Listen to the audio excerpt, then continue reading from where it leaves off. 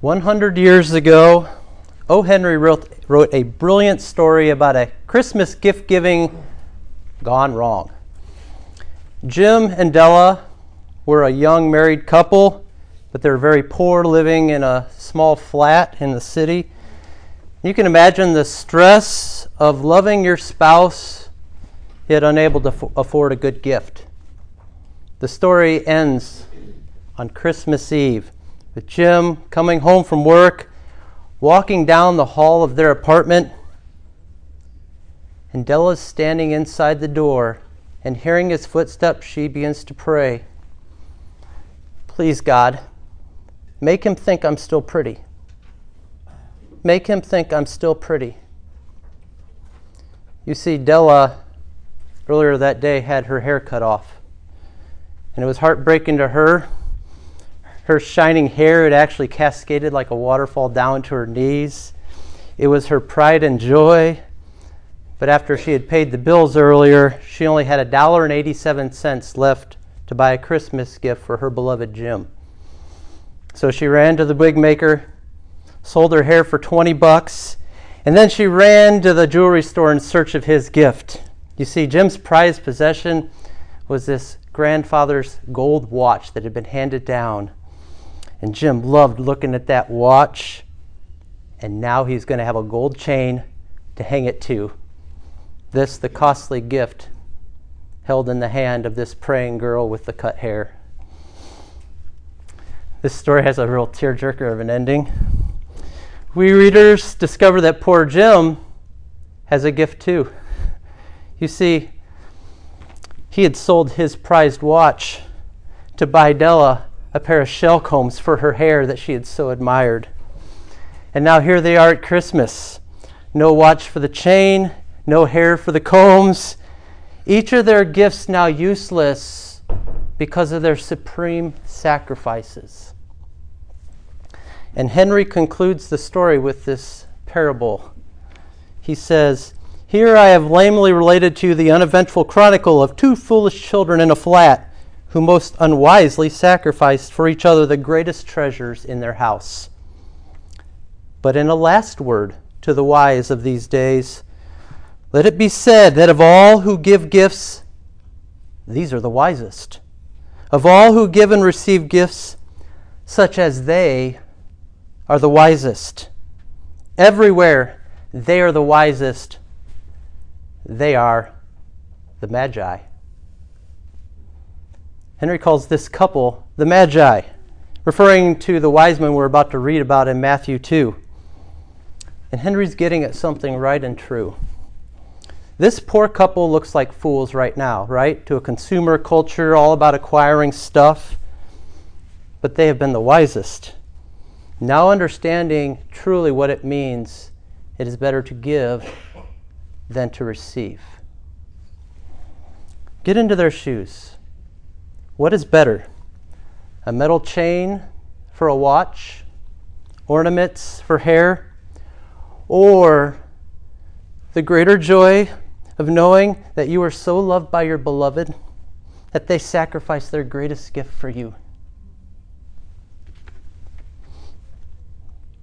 This is a gospel kind of picture. The gospel, my friends, is God giving up his greatest treasure, his only son for you.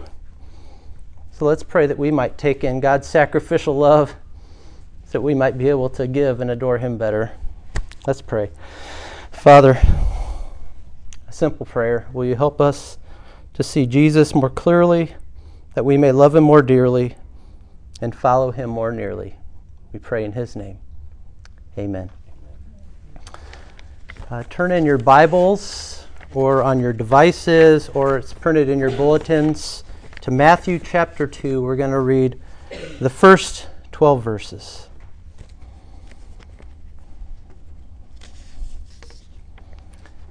Now hear the word of our God.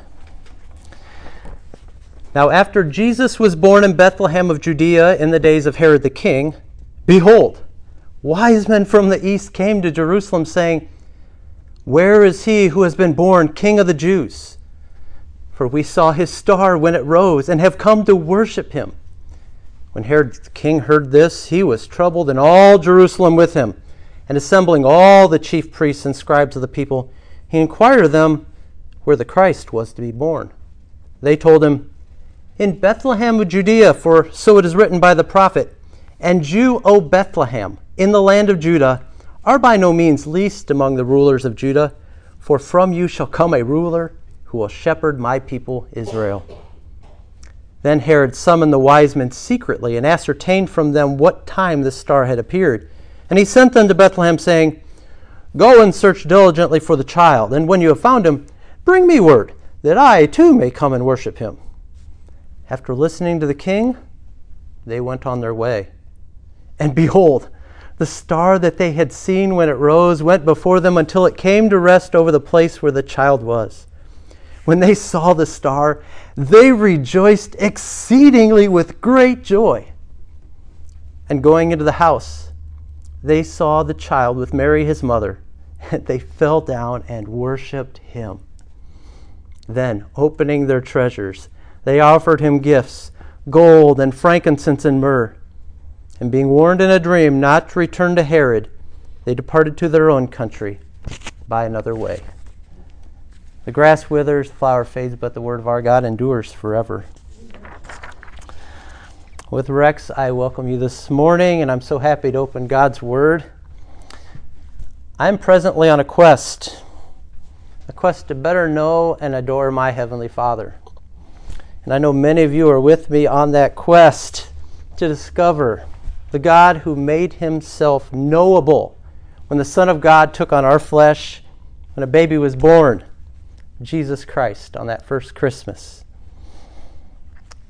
Knowing our Father doesn't just happen easily or automatically. Why? Because humanity has been hijacked. Long ago, our first parents, Adam and Eve, had this perfect relationship with their Heavenly Father. He had created them. He gave them this amazing planet to enjoy as his gift. In order to build trust with them, he gave them one rule.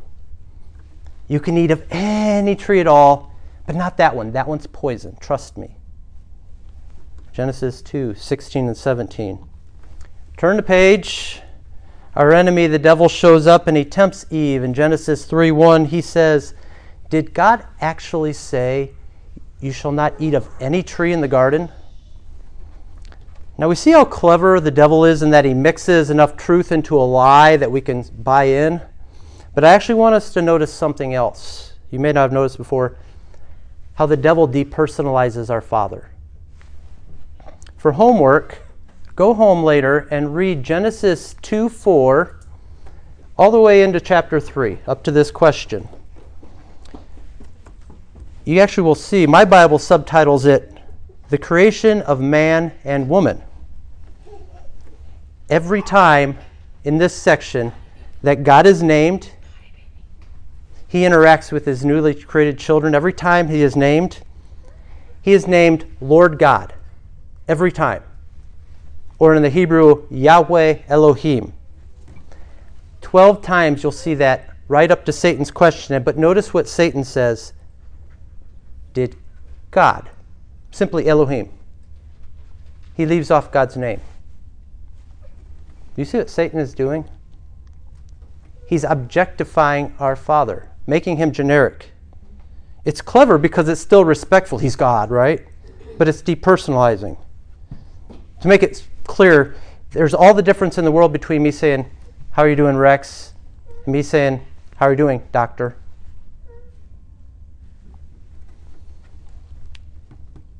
He's slyly demoting our Father in that question, suggesting he is actually unknowable. He's God. Which leaves then what? Eve to think, I'm less than a daughter. I'm not loved. And the fall has led to our adoration disorder. We've been talking about this the last few weeks. Why we can actually be amazed by the Creator, but not adore our God. Not knowing him as our loving Father and adoring him as his children. And what happens then? Well, we're hardwired to adore, so we adore and devote ourselves to all the created things. And we sometimes then, give a salute to the distant God who's blessed us with some stuff. Or we feel unloved because we've gotten so little in this life. Friends, the Old Testament is God's rescue mission to move us back into intimate relationship with Him. Remember, actually turn to Exodus. What does God do when He calls Moses? He actually gives him back the name that's been lost, recovered. He says, I am Yahweh, the one who sent you. The Father is setting the plate in the Old Testament for the New Testament, where He can finally reveal Himself as our loving Heavenly Father in the coming of Jesus Christ. Friends, that's what Christmas is all about. The Father gifting us with His greatest treasure, His Son, so we might know His love. And this is why we should have exceeding joy like these wise men. I mean, look at verse 10. They rejoiced exceedingly, and then add on top of it, with great joy. I want to have that kind of joy this Christmas. Do you? I don't hear a whole lot of wanting joy. Come on, this is the greatest news that could ever happen. The Father's love to you. Don't you want to have the kind of joy that makes your neighbors say, what on earth did those folks uncover? You realize that this wise men showing up, this was all over this headline news in the Jerusalem Times of their day, right? These wise men show up out of the blue asking, where is the new king? By the way, there were more than 3 wee kings, and they weren't kings either, by the way. This actually would have been quite an entourage. These are powerful men who probably have servants and guards. I think a modern equivalent would be a jet arriving in our capital filled with wealthy Asian academics, okay? And then they go public saying that their research has led them to, of all places, Indiana. And after stopping off at the governor's house, they jump in limos and then head to Elkhart to go to the poorest part of town, invest a whole ton, tens of thousands of dollars in one poor family, and then they disappear, never to be seen again. What would folks say about them today? That their search and their discovery was absolutely crazy, right? Foolish. Popular opinion would write them off as nut jobs, as would these Bethlehem neighbors, right? Can you imagine being next door and seeing this? How could it be that those guys on their search found the answer in that dirt poor child? Well, it certainly seems like they did. Do you see the joy on their faces? I've never seen people so happy. What do they have that I don't? What do they know that I don't? It puts my whole life into question. I mean, they have power, they have money, they have intellect, all the things I delight in or wish I had. We're going to explore these wise men because they are the wisest of all. By the way, I want to note, Matthew starts off this chapter now after Jesus was born in Bethlehem. And the word for child here refers to toddler. And by the way, it's a house, not a manger. Okay, so basically I'm saying to you, there were no wise men on the first Christmas Eve. There were no gifts, and there's no star over the manger. I'm sorry if I've ruined some of your Christmas displays. Cat one's exempted. But knowing this is important because we need to, if we're going to have great joy, we need to be more influenced by our Bibles than by Christmas cards, okay? I have 3 words for us this morning. Searching, Scripture, and sacrifice. Searching, Scripture, and sacrifice. Our journey to joy starts with sovereign searching, like these Eastern mystery men. We don't know much about them. Now, sovereign is also another word for king or ruler. And all of us, in one sense, we're searching for something. There is something that rules your heart, that makes you search for things in this life, what we believe will bring us joy, completeness, or bring meaning to our existence. I know a 4-year-old girl who's asked me at least 20 times in the last month that I would pray that God would give her a unicorn. Why? Because we're searchers from our earliest age. 30 years ago, like these wise men, I was following a star. I had my Larry Book strategies. I woke up early every morning. I ran and shot hoops before school every single day. Why? I was on the search for basketball greatness. That would complete my life, make me matter to those in high school. How many children today are searching for that? Some are searching for a relationship, or maybe a better one after looking for love in all the wrong places. Someone like a Jim or Adela have a heart that's true for me. I want to live. I want to give. I've been a miner for a heart of gold. It's these expressions I never give that keep me searching for a heart of gold. And I'm getting old. And Neil Young is. And some get old in their search for wealth, for stuff, for big kid toys. Search forevermore to promote my image, my career, my search for power, academics, like these wise men. By the way, these are the scientists or philosophers of their day. These are the academics. What were they doing? They were searching for wisdom in the skies. And actually, that's a very good start. Psalm 19 tells us, the heavens declare the glory of God, and the sky above proclaims his handiwork. Day to day pours out speech, and night to night reveals knowledge. Their voice goes out through all the earth, and their words to the end of the world, where we find our wise men. They're searching the skies, and they are suddenly gripped by this star that appears. We don't know really what it was. Calvin actually says it was a secret instinct of the Spirit that led them to be just fascinated by this star, this unique phenomenon in the heavens they'd never seen before. The Spirit is the other person of the blessed Holy Trinity.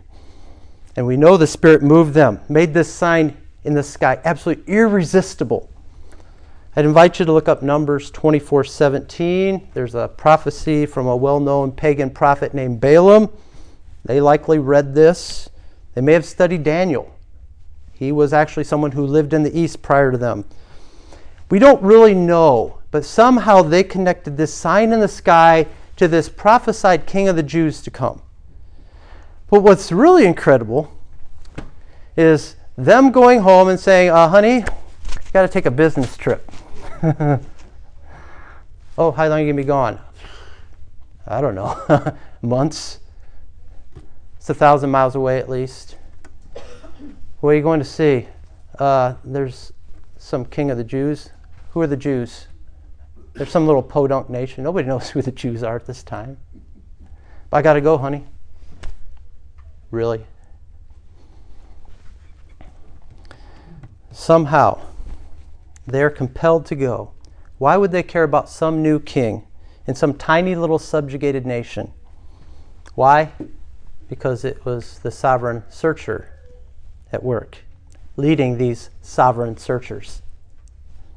What do you mean, Joel? Friend, Jesus once made a trip to find a lost woman who didn't think she was pretty in John 4. And in verse 23, he tells this woman at the well that he came because his Father was seeking worshipers. Do you hear what Jesus is saying? He says the Father is actually searching for you. And Jesus will later say that his Father gave him a present. A present? What present did the Father give the Son? A people. Jesus says repeatedly that all who come to him are drawn, are given by the Father. John 6:37, John 6:39, 10:29, 17:9, 17:11, 17:24. The Bible teaches that wise men cannot resist when the Father begins to draw you. That may be why you're here today. The searching sovereign employs all kinds of means to draw us to seek Jesus. And some of you know this experientially. Maybe you're a victim of a Holy Spirit drive-by. Maybe you fell in love with someone and it just so happens, turns out they're a Christian and you get pulled in. Maybe it's the opposite experience. Something really bad happened. And in desperation, you cried out to the God you thought maybe might hear you, and he did. I was actually just talking with a man who had something crazy happen to him in prison, and he came to faith. The sovereign searcher can use any means to get us started on our journey to Jesus. And my question for you, my not yet Christian friend, what or who drew you? God is sovereign. And you know what? His heart aches for you. His heart aches for you. Do you realize that? You've heard of Aristotle's the unmoved mover, right? I think most people think of God that way. No, the God of the Bible is the moved mover. He has a heart of compassion that he's constantly moving towards us, trying to draw us to himself. He sees you. He sees your life. Maybe you've been searching for significance or manufacturing mattering things to do. Maybe you're just starving to belong. And to quote Bono, I still haven't found what I'm looking for. And you won't find it anywhere else other than in the God who made you for himself. Friends, the Father has brought all of us today here. And that tug on your heart is actually the Spirit. So don't stuff it down. Give thanks and welcome your Father's invitation to adore him for seeking you out. The Father is seeking worshipers, and the wonderful thing, he's totally impartial. He doesn't play favorites. His first audience to announce the good news of the King, who is it? A bunch of uneducated, smelly shepherds. And who's next? A bunch of pagan magi from the other side of the world. Don't buy into the devil's lie that the Father doesn't want you. If you feel that pull on your heart, that's him. I say that both as an encouragement and a warning, because your Father will get a hold of you. Some of us might have an image of our Father's early age, right?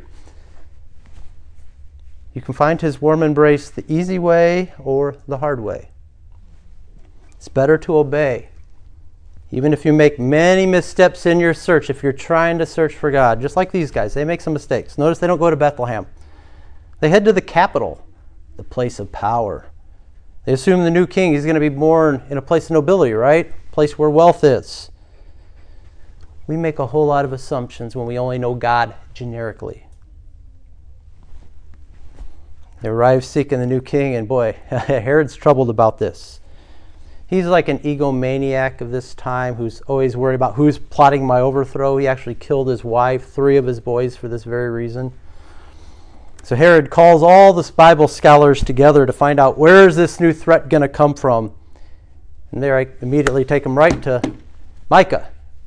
Micah chapter 5, the Old Testament prophet. And you, O Bethlehem, in the land of Judah, are by no means least among the rulers of Judah, for from you shall come a ruler who will shepherd my people Israel. You realize the wise men have not come to Jesus yet, and do you see why? The star can't get you to Jesus. Their wisdom can't get them to Jesus. What do they need? Scripture. God can employ any means to start your journey to joy, but if you don't come to the Bible, you don't come to Christ. I've heard stories of Muslims having dreams in nations, of Jesus speaking to them in their dreams, and in every case, they say the dream wasn't enough. They go looking for God's Word. They go looking for a church. Dreams can be of help, like we see in verse 12. But friends, we have a surer communication. This is what our Bibles are for us. If we want to come to Jesus and if we want to adore him more than anything else, we must have his word in our hand and in our hearts. Not just in our hands. It's got to be in our hearts. I'm going to ask you the question, are you getting the word? Last week I handed out 20 promises in God's word. 20 promises for the last 20 days of 2023. 20 assurances from your Father of what is true of us in Christ, who we are in Christ, so that we might better adore him. 20 meditations that if you would take in and imagine, just 5 minutes of holy imagination, that this is totally true of me. Imagine what our life would be like if I truly believed what's said here. Take it into the core of your being. Anybody here been blessed by that besides Elizabeth? Yeah, Elizabeth's shaking her head. You know, one of the promises that I read last week was that through Christ I am declared righteous. 1 Corinthians 1:30. I was thinking on that promise. I got up just like thinking on it, kept bringing it back to my mind. You want to know what happened? I was on the road. Another driver got offended at me for my driving. Now, I'm not going to mention what I did because that's not important here for my purposes. But what I say is that this driver made very clear that Joel was not a good person. But I found myself joyful as they zipped by me in a hurry. Why?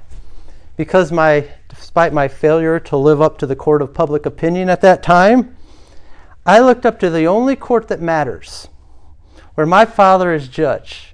And Jesus is there saying, Father, look at righteous Joel. Don't pay attention to his driving. Look at righteous Joel in me. I found myself joyful on my journey because I was meditating on my insurance policy. Jesus already paid for all my bad driving. Even all those wrecks in my life that I've caused. lots of wrecks. We all have caused lots of wrecks. At Calvary's cross, I'm declared righteous, and I can now live as a new creation, a member of the new creation. We also need the reminder that God's Word is all about Jesus. And by the way, even Bible folks forget that. Notice the scribes, that's the Pharisees, the guys who've memorized the Bible, and the priests. They don't know their Bible. They know it so well that Herod says, so where's the prophecy? They're like, oh, it's here. Micah 5. And what do? With the incredible promise of Christ has come. He's here. They don't do anything. They answer the question to Herod and they go back to bed. And Bethlehem's only 5 miles away. They have all the evidence in the world, these Bible believers. They have a heavenly revelation. They have expert scholars from the East who can tell you its meaning. They even have God's promise in His Word. You see why Paul asks in 1 Corinthians, as Rex read, where is the teacher of the law? They think they're wise, but they're legalists. They don't see by human standards. We can come to see the Bible as a rule book that teaches us how to color between the lines. Friends, the Bible is a book that invites us to find the one who did color between the lines and kept the law perfectly. So we can throw away our coloring pages of our lives and step out in the new Technicolor reality that Jesus has brought in, where we are freed to know we're loved by our Father and freed to adore Jesus for all He's done. And out of gratitude, we begin to live more and more and look like Him. I actually find Herod's advice here to be really wise. He calls in the wise men, he gives them scriptures, and then he tells them to go out and search diligently for the child. Friends, listen to Herod here. The only time I'll ever tell you to listen to Herod. Be a wise one. Search your Bible and find Jesus Christ in all His benefits. God rewards those who diligently seek Him. If you leave here and you don't open your Bible all week long, don't expect a reward from your Father. But He wants to. He's inviting you. This is a personal invitation to know your Heavenly Father. And He rewards these wise men who leave. They leave having the solid truth of Scripture, but I think they have to be just scratching their heads as they hop on their camels. Says one, I'm so happy for God's Word. We would have never found Jesus without God's Word. Which other says, well, why aren't any of those other Jews coming to meet their own king? We travel 1,000 miles and He's only a short walk for them. Which wise guy number one says, beats me. Herod seems excited. Actually, Herod's probably the one guy that actually gets what Christmas is about. These guys, can you see them? They've been counting down the miles. Now they're to the final 5, 4, 3. And their joy increases as they see the star. This made me recall the increasing joy at the Irvin household when I last preached this text. We actually had twin 6-year-olds who were counting down the days, and I realized at that moment 6 years ago they were far more aware than I was of how their lives were going to be changed when Christmas arrived. When all those hidden things would be revealed, the answer to all they lacked. These wise men, they're just like children. And then at long last they arrived, verse 11, and going into the home, they saw the child with Mary his mother, and they fell down and worshipped Him. Then, opening their treasures, they offered Him gifts, gold and frankincense and myrrh. Oh, come, let us adore Him.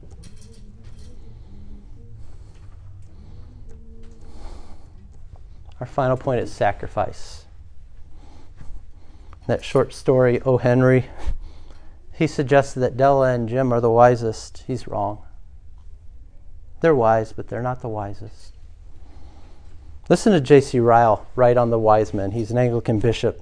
He writes, they saw no miracles to convince them. They heard no wise words out of His mouth. They saw nothing but a newborn infant on the lap of a poor woman, but they worshipped. No greater faith than this can be found in the whole volume of the Bible. Most people we read about coming to faith in Jesus in the Gospels, they saw Jesus' miracles. Or they actually heard his gracious teaching. What did these guys see? What did they hear? Maybe they saw drool and they heard a little babble. Bah, bah, bah. These guys have incredible faith to fall down and worship this baby. And then to sacrificially pour out vast treasures. This is tens of thousands of dollars. And then leave. This seems so foolish, doesn't it, to the eyes of the world? But it's not. Because, friends, the gospel is all about losing in order to gain everything. Losing all in order to gain everything. The Holy Spirit convinced these guys that he was the answer to all their search. And remember what it was that they were searching for. What were they on the search for? Wisdom. These guys, their whole lives were devoted to wisdom searching. And in the incarnation, you know what Paul says? Jesus became for us the wisdom from God. 1 Corinthians 1:30.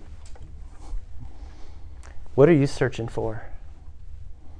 Because the answer to all your searching is found in this little baby. Everything we seek, significance, meaning, strength, love, simply belonging, it's all found in this little 20-pound bundle of joy. Last week we heard this baby was called Emmanuel. God with us. Our Father came near, showing us in Jesus that he wants to be with us. These wise men get this. At least they get this because they fall down and they worship. They know this is God. But I found myself wondering if they asked about the other name we heard about last week. God's revealing more names here. He's on this recovery program so we can know him more. Remember that other name we learned? Jesus. The name Jesus tells us that God is not only with us, but for us, because he came to save us from our sins. As they were bowing down and worshiping, did anybody look up at Mom and say, "What's his name? What does it mean?" I don't know. One of those questions in heaven. But if they did, they would have realized that he came to sacrifice himself for them. They might not have understood it. But all that matters now is if you believe that nails, spear, shall pierce this baby through. The cross be bore for me and for you. And guess what? Jesus didn't lose. In fact, his treasure is you. He got you by losing. And you won't lose if you get Jesus, if you receive him as your Lord, as your Savior, if you bow down and worship him. Christmas, friends, marks the occasion for the greatest gift ever given to you. For God so loved the world that he gave his only begotten Son, that whoever believes in him will not perish, but have everlasting life. It's the only gift that keeps on giving. By the way, I've seen a lot of dead people in just the last 7 days. Did a funeral. Jim and Della are dead. The watch rusted. Jesus is the only gift that keeps on giving if you will receive him. And I hope that you're getting excited, because there's great joy as you come to receive him more and more, because there's no end to the joy that he gives, all he has to offer you. You're excited about God's Christmas gift to you this year? Anybody? Yes. All right. Well, let's conclude by unwrapping our meditation verse. Let's unwrap it like little children. It's found at the bottom of your page, John 1:14. Let's say together, let's unwrap this. And the Word became flesh and dwelt among us, and we have seen his glory, glory as of the only Son from the Father, full of grace and truth. Isn't this verse incredible? Our Creator made an in-person visit to planet Earth, and in the most non-threatening way. Without ceasing to be God, God's Son became flesh and bone just like you and I. And he did it. I think this verse is telling us so that we would see his heavenly Father, his glory. What is it? Full of grace and truth. Full of truth because our Father must deal with our sins. Full of grace because he sent his greatest treasure to bring you back into relationship. Both found in what is foolishness to this world, Calvary's cross. So as we conclude, you don't have to bring big gifts to Jesus like these guys. But you also don't have to pray that he find you attractive, that you look pretty to him. Because you are a gift from the Heavenly Father to Jesus. And the Father don't give his Son no junk, as I've heard some people say. Jesus simply wants you as his own, and he wants you to know his Heavenly Father. And you can know you're his when you, more and more during your life, just be able to lay everything you have at his feet. Sacrifice everything you have. Be willing to lose in order to gain him. And you'll experience exceeding joy for every sacrifice you give. I mean, think about these guys. They put their entire lives on hold for one night with Jesus. Do you see their joy? It was well worth it. Best investment they ever made in their whole lives. And I know there's a lot going on in all of our lives right now. A lot. Press pause on that this Advent. God brought you here to show you that the most rewarding thing you can do this season is grow in your adoration. Grow in your adoration. You will not regret the time, energy, effort that you spend adoring Jesus and knowing your Father. You'll find both that he's worthy and he's worth it. Amen? Amen. Let's pray. Father, we are insufficient to these things, and we find ourselves staggered by this thing that seems too good to be true, you giving your only begotten beloved Son, that we might be made your children and brought back into relationship with you, our great Creator. I pray that you will help us to appropriate these truths by faith, that we will be searchers, seeking you for the rest of our days. May we not leave here searching for anything other than Jesus Christ, and may we find ourselves in your word that you've given to us, this clear communication, how we can know you and know your Son better and better. I pray that we might find ourselves willing and able to be fools for Jesus' sake, sacrificing all so that we might gain more than we could ever imagine.